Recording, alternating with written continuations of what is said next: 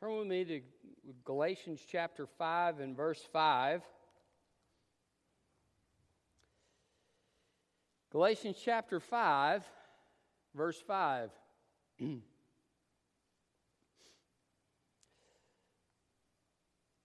Peter was completely changed by the power of the Holy Spirit.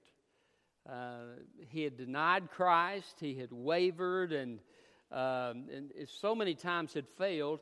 And yet when the Spirit of God came upon Peter's life, both he and the other apostles as well were changed in a very remarkable way. Matter of fact, when Peter and John were taken and beaten and put in prison overnight and then brought before the Sanhedrin, and they spoke with great boldness, said, we ought to obey God rather than men. And the Bible says that the Sanhedrin took note of these men, that they were unschooled and ordinary men, but that they had been with Jesus. I believe that God's presence in our life makes a huge difference. And we need the Holy Spirit of God in our lives to help us live the Christian life and to even to have trust in God, to worship God, to hear from Him. Every facet of the Christian life is dependent upon our relationship with the Holy Spirit. And so God in this chapter of Scripture kind of shifts attention. He's still talking a little bit about circumcision, uncircumcision, and faith versus works and all of that. But now he's kind of shifted gears to, okay, if we're not saved by fulfilling the law, how do we live a righteous life? And he's going to answer that question. The question is answered by the fact that we have the Holy Spirit of God. If you think about it this way, which is better? To have a written law or to have the person who wrote the law to tell you exactly what to do? Robert's Rules of Orders, a lot of times is used in business meetings and organizations and so forth. Sometimes they'll have a parliamentarian on hand if there's a question about how to apply the rules of order that are there. The parliamentarian who's been trained will give the interpretation because you have a living person who can tell you what to do. That's kind of the idea. The Holy Spirit is our living person who actually wrote the law of God and knows the intent of the law of God. And as He lives in us and through us, we fulfill God's righteousness in a way that the law could only anticipate. So it's actually a greater righteousness. Jesus said in the Sermon on the Mount, you've heard, but I say unto you. You heard, but I say unto you. He was showing them that now there was going to be a different level of righteousness that God was looking for through the power of the Holy Spirit. That is what Paul is talking about here. And he's telling us we need to rely on the Holy Spirit to live this life through us. So, the title of my message is Relying on the Holy Spirit. So look with me at verse 5. For through the Spirit, by faith, we eagerly wait for the hope of righteousness. For in Christ Jesus, neither circumcision nor uncircumcision accomplishes anything. What matters is faith working through love. And by the way, faith and love are two fruits of the Spirit. Verse 7 says, you were running well. Who prevented you from obeying the truth? This persuasion did not come from the one who called you. A little yeast leavens the whole lump of dough. I have confidence in the Lord that you will not accept any other view, but whoever it is that is confusing you will pay the penalty. Now, brothers, if I still preach circumcision, why am I still persecuted? In that case, the offense of the cross has been abolished. I wish those who are disturbing you might also get themselves castrated. For you were called to be free, brothers, but don't use this freedom as an opportunity for the flesh, but serve one another through love. For the entire law is fulfilled in one statement: love your neighbor as yourself. But if you bite and devour one another, watch out, or you will be consumed by one another. I say then, walk by the Spirit, and you will not carry out the desires of the flesh. For the flesh desires what is against the Spirit, and the Spirit desires what is against the flesh. These are opposed to each other, so that you don't do what you want. But if you are led by the Spirit, you are not under the law. Now the works of the flesh are obvious: sexual immorality, moral impurity, promiscuity, idolatry, sorcery, hatreds, strife, jealousy, outbursts of anger, selfish ambitions, dissensions, factions, envy, drunkenness, carousing, and anything similar. I tell you about these things in advance, as I told you before, that those who practice such things will not inherit the kingdom of God. But the fruit of the Spirit is love, joy, peace, patience, kindness, goodness, faith, gentleness, self-control. Against such things there is no law. Now those who belong to Christ Jesus have crucified the flesh with its passions and desires. Since we live by the Spirit, we must also follow the Spirit. We must not become conceited, provoking one another and envying one another. Relying on the Spirit. Why should we rely on the Spirit? Well, first of all, you need to rely on the Spirit because the Spirit sustains us. The Spirit sustains us. If you look at verse 5, he says, "For through the Spirit, by faith, we eagerly await for the hope of righteousness." So in other words, we're trusting in this hope of righteousness that comes only through the blood of Jesus, and our hope is secure. We are confidently expecting that Christ is going to come. The full benefits of our justification are going to be received, and we know that that's going to happen. All the blessings of heaven are coming. We're confident of this, and how are we sustained in this confidence? We're sustained by the Holy Spirit. He is the one who keeps us in the faith as we need to be. Another scripture says Jesus is the author and finisher of our faith. Have you ever struggled in your faith? Have there ever been times of doubt in your life? I want you to know that the Holy Spirit of God will sustain you in your faith. He'll sustain you. You can bring your unbelief, you can bring your doubt to Him and say, "Lord, here I am. I'm not trusting you as I should, but fill me with your Spirit. Empower me to trust you as you desire. Restore the hope in my heart that I need to have."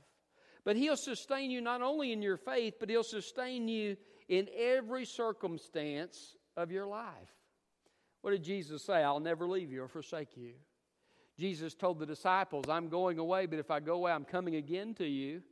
And He's speaking about the Holy Spirit who He was going to send. He says, "Listen, I'm not leaving you alone, but I'm sending you the Comforter." So Christ is at the right hand. He sends the Comforter, and He says, "The Spirit, the Father, and I are one."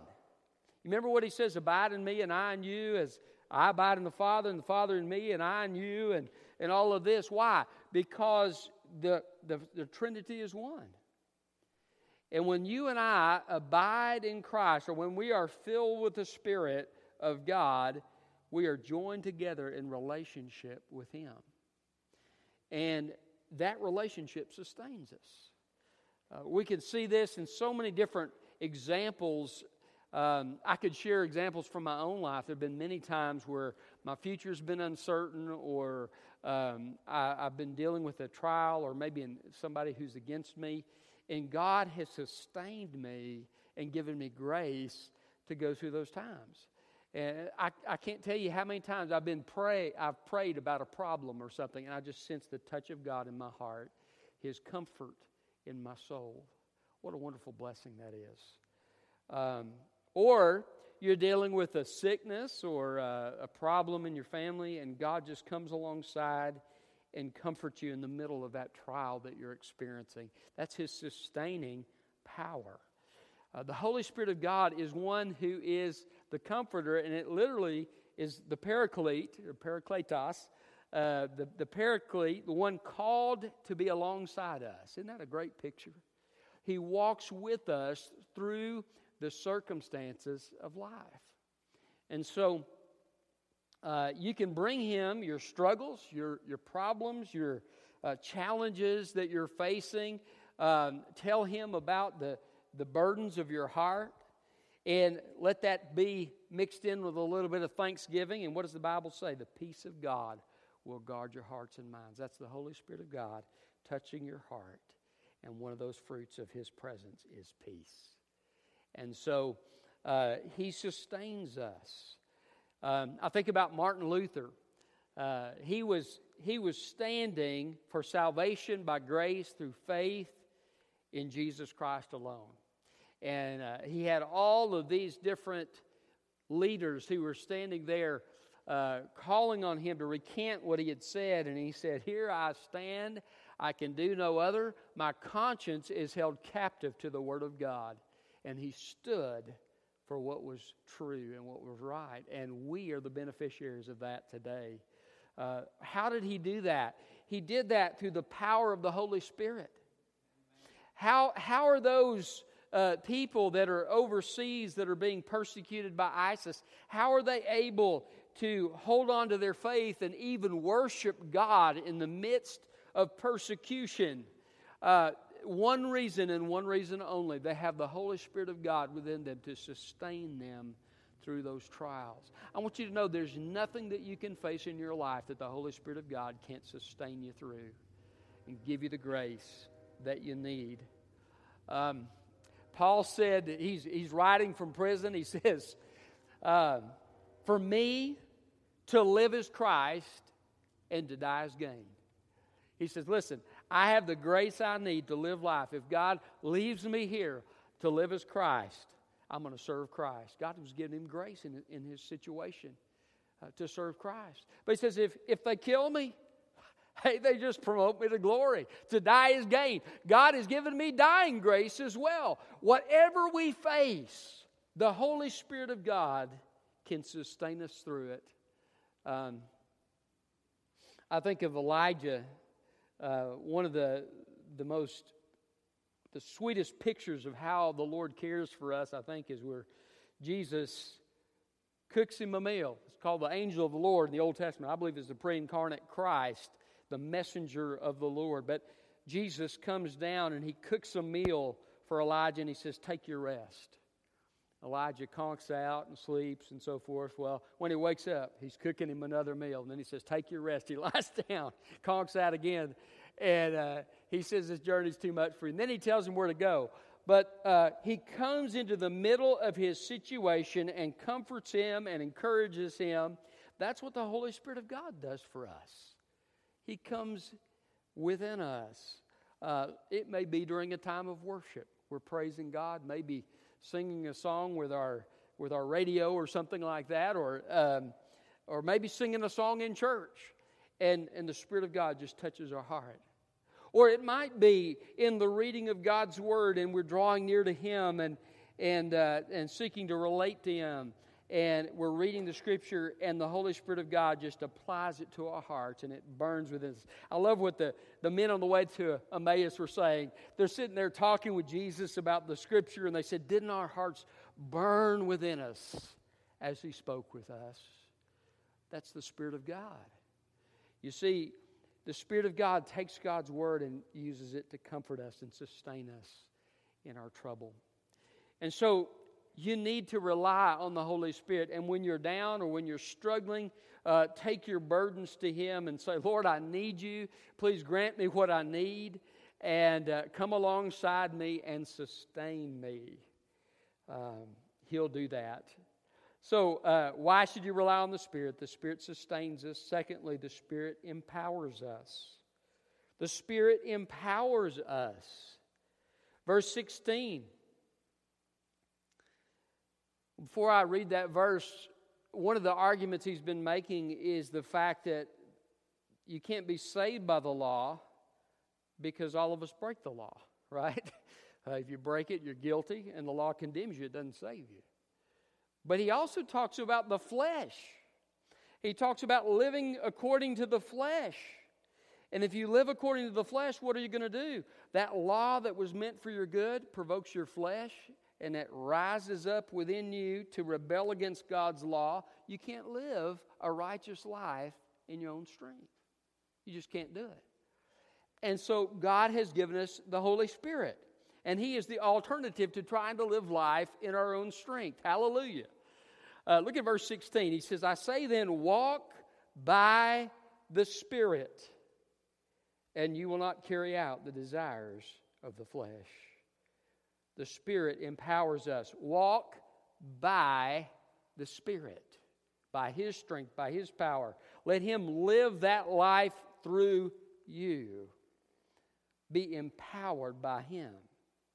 How are you empowered by the Holy Spirit?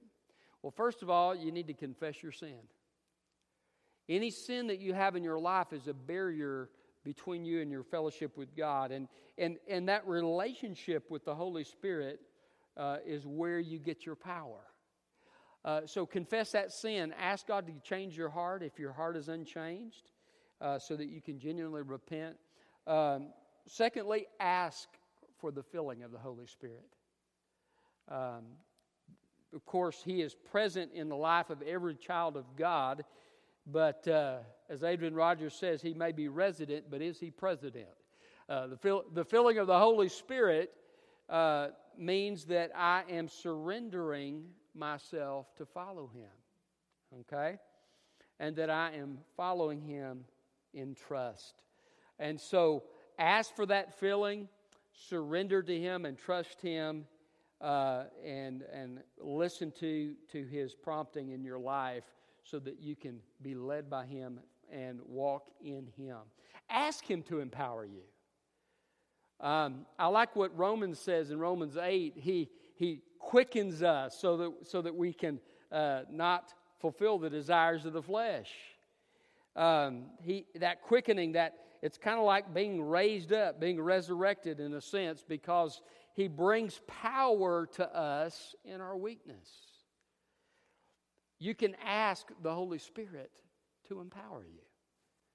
Lord, I'm weak, I'm struggling, help!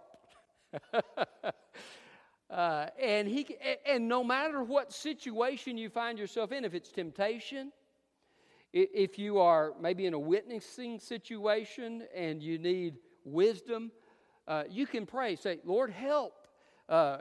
Give me power. Give me wisdom. Live through me. Speak through me. Or you can ask God for His power in your relationships. Maybe it's in your marriage or with your kids or your grandkids or whatever the case may be. And God, give me help in this area. Holy Spirit, fill me, empower me, live through me so that I'm walking in your strength rather than my own. And what this verse says, if you walk by the Spirit, you will not carry out the desires of the flesh. It's literally it's the strongest way you can say it in the Greek. Walk by the Spirit, you will surely not carry out the desire of the flesh.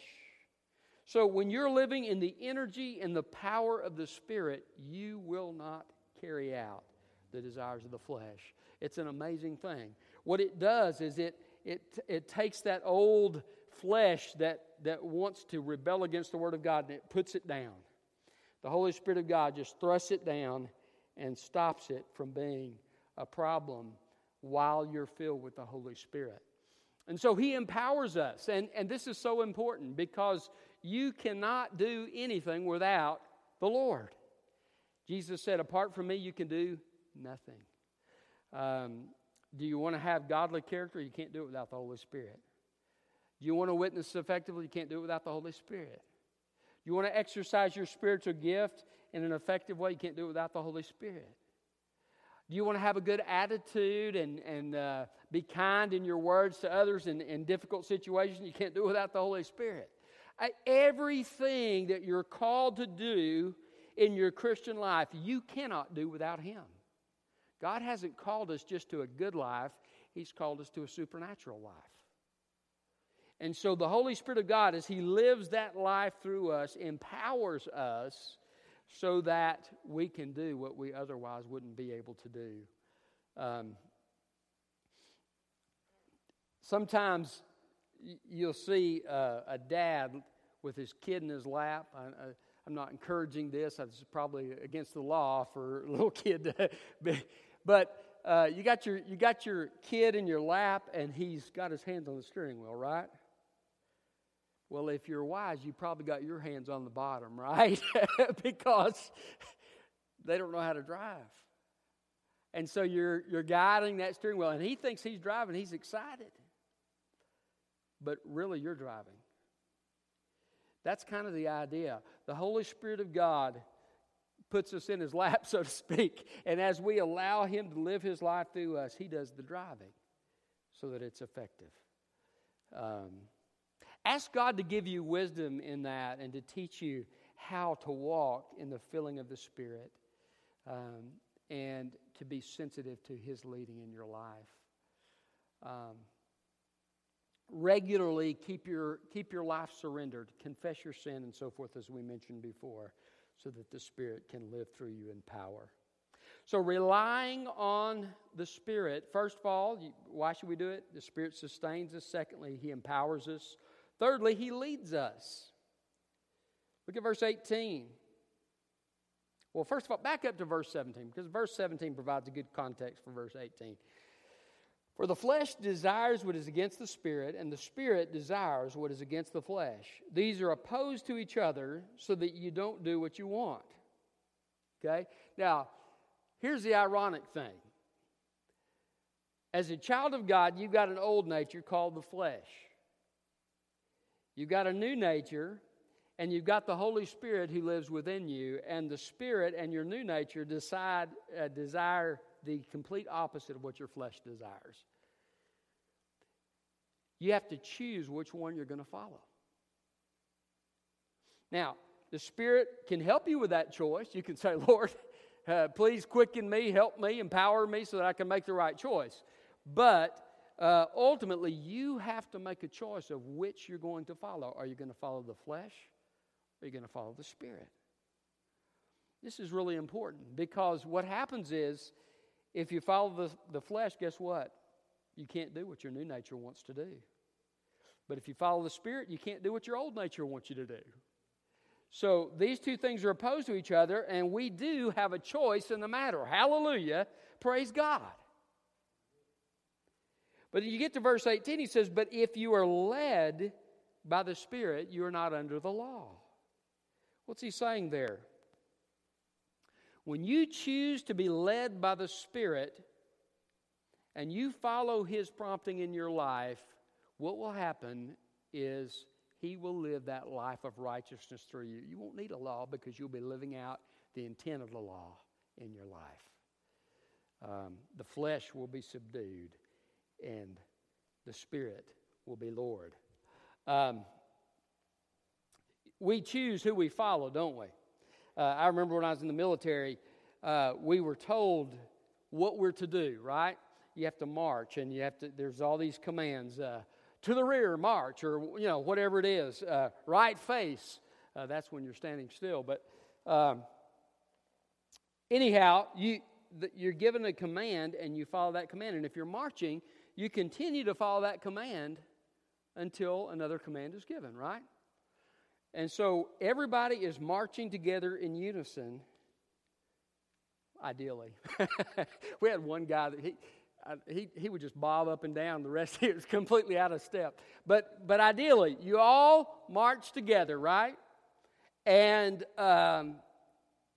when the new command is given, you change direction, or whatever it is that it tells you to do. You stop or whatever. But you're following the command that he's given you until he gives you another command. Everybody's unified in that. Did you know if the church follows the Holy Spirit, all of us will be unified together? If we follow the leadership of the Holy Spirit, it's an amazing thing. Also, you will be in step, and he actually uses that language later on in the chapter. He says, if we have the Spirit, let's keep in step with the Spirit. This is the language of marching. He said, listen to the Holy Spirit. When he says change direction, you change direction. When he says do this, you do it. So my dad used to say, son, when I tell you to do something, you say, yes, sir. If I tell you to jump, you say, yes, sir, on the way up. How high? And, after you've already jumped, how high on the way up? He's kind of messing with me. But that is kind of the idea, that we're so in tune with the Holy Spirit that when He speaks, we respond. As we do that, He will help us to have victory and to live the life that God has called us to live. So, aren't you glad He leads us? I mean, He leads us through the Word. The written Word of God is His message to us, but He also leads us in the specific application of things in our lives. And I'm so glad that I don't have to worry about trying to figure things out on my own all the time. Have you ever just scratched your head and said, Lord, I don't know what to do with this situation? Aren't you glad that we have somebody who knows better than we do? Philip, when he was supposed to witness to the Ethiopian eunuch, he didn't really know what was going on. God told him he's having a revival in another town, and all these people being saved, all this great stuff was happening. God sends him out to this lonely place and says, okay, I want you to stand right here. Finally, this chariot comes by and says, go stand by the chariot. He goes and stands. Okay, God, I still don't know what's going on, but I'll do it. He hears him reading the book of Isaiah. And he says, do you understand what you're reading? And boy, they get into a conversation. Before long, the Ethiopian eunuch has trusted Christ.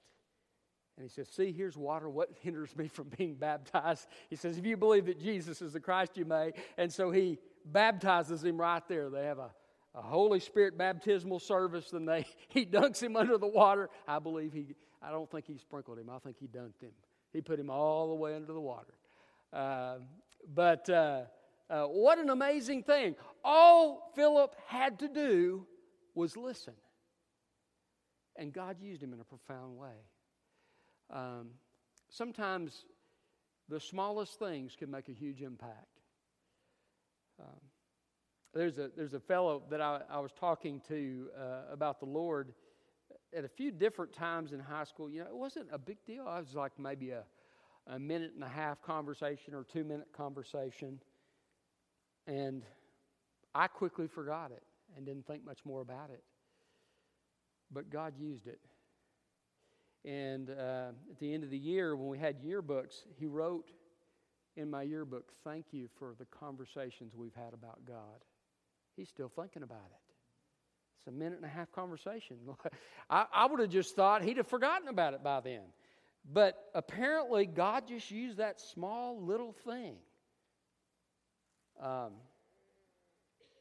you ever had another believer say something to you at just the right time? I believe that's the Holy Spirit of God. They say that word of encouragement. You hear exactly what you need to hear at just the right time. Or I've had this happen too.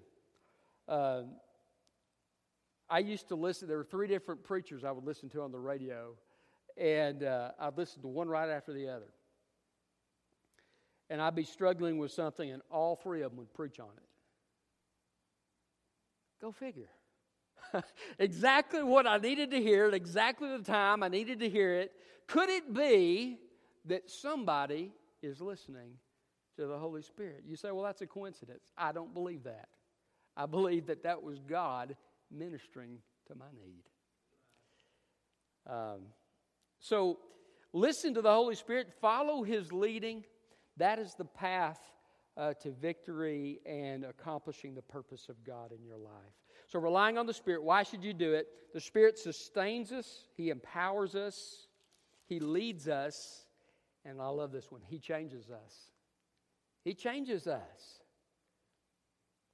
Look at verse 22. He's talked about the works of the flesh, and he calls them the works of the flesh. You do that in your own energy. You know, it's like you don't have to train your kids to do the wrong thing when they're little, right? They just come by it naturally. But they do these works. But then he says the fruit of the Spirit. This is something God produces in us. It's not a work that we do, although it may express itself in works. It's something that God does, and it's the outflow of the Spirit of God in our lives. Look at verse 22. But the fruit of the Spirit is love, joy, peace, patience, kindness, goodness, faith or faithfulness, gentleness, and self-control. Against such things there is no law. Now he says in verse 25, since we live by the Spirit, let us also follow the Spirit, literally keep in step with the Spirit, as I mentioned earlier. So we're still making a choice to cooperate with the Spirit, to draw near in relationship on a regular basis, to have, spend time in God's Word and all of those things. But as we are filled with the Spirit of God, verse 22 says there will be some fruit produced in our lives through His presence in us. From time to time, I come across a person out, maybe in town here or maybe in Knoxville, and I don't know them. But maybe I get into a conversation with them, and I can just see Jesus in them. Have you had that experience? And I remember one time recently, I even asked the person, I said, "Are you a Christian?" Yes. I said, "I could tell." And, what a great thing. What is that? That's the fruit of the Spirit. There's this sense of God's presence upon somebody's life. And it changes who we are. I want to tell you something. There's some times that I am not the kind of person I want to be. But when the Spirit of God is living through me, He produces character in me that is different from the way that I would act without Him. And I'm so grateful for that. He changes us. If any man be in Christ, he's a new creation. That's true of salvation, but it's also true of the Christian life. When I am in Christ, when I am filled with the Spirit of God, I'm changed on a regular daily basis. That's why I need to draw near to God every single day. I need to come and say, Lord, fill me with your Spirit. I need to hear from His Word. I want to draw near to Him. Why? Because I want the power of the Holy Spirit of God living through me. I want Him producing His fruit through me. And I found that I can blow it pretty easily in a lot of different areas of my life. And praise God, He's given us somebody to walk with us through these things in life, and He truly makes a profound difference. He changes us.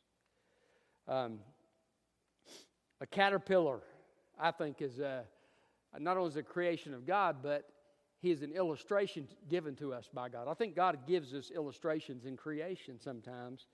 And if you look at a caterpillar and how a caterpillar changes to a butterfly, it truly is a remarkable transformation. And by the way, it makes absolutely no sense with evolution. But that's another question. Anyway, the caterpillar looks like a worm, right? I mean, it's kind of nasty. They just crawl on the ground or crawl on plants and they eat. And not too fun to look at. Some of them have got a colorful design on them, but not much. They're kind of ugly. But all of a sudden, when he goes into this chrysalis and this transformation takes place, he comes out and he's beautiful. He's got these beautiful wings with these beautiful designs. And now, he doesn't crawl around on the ground. He's flying. He can go wherever he wants to go in the air. And what an amazing thing. He becomes, instead of something that's kind of an ugly thing that's down there in the grass, he becomes this beautiful spectacle that reveals the glory of God.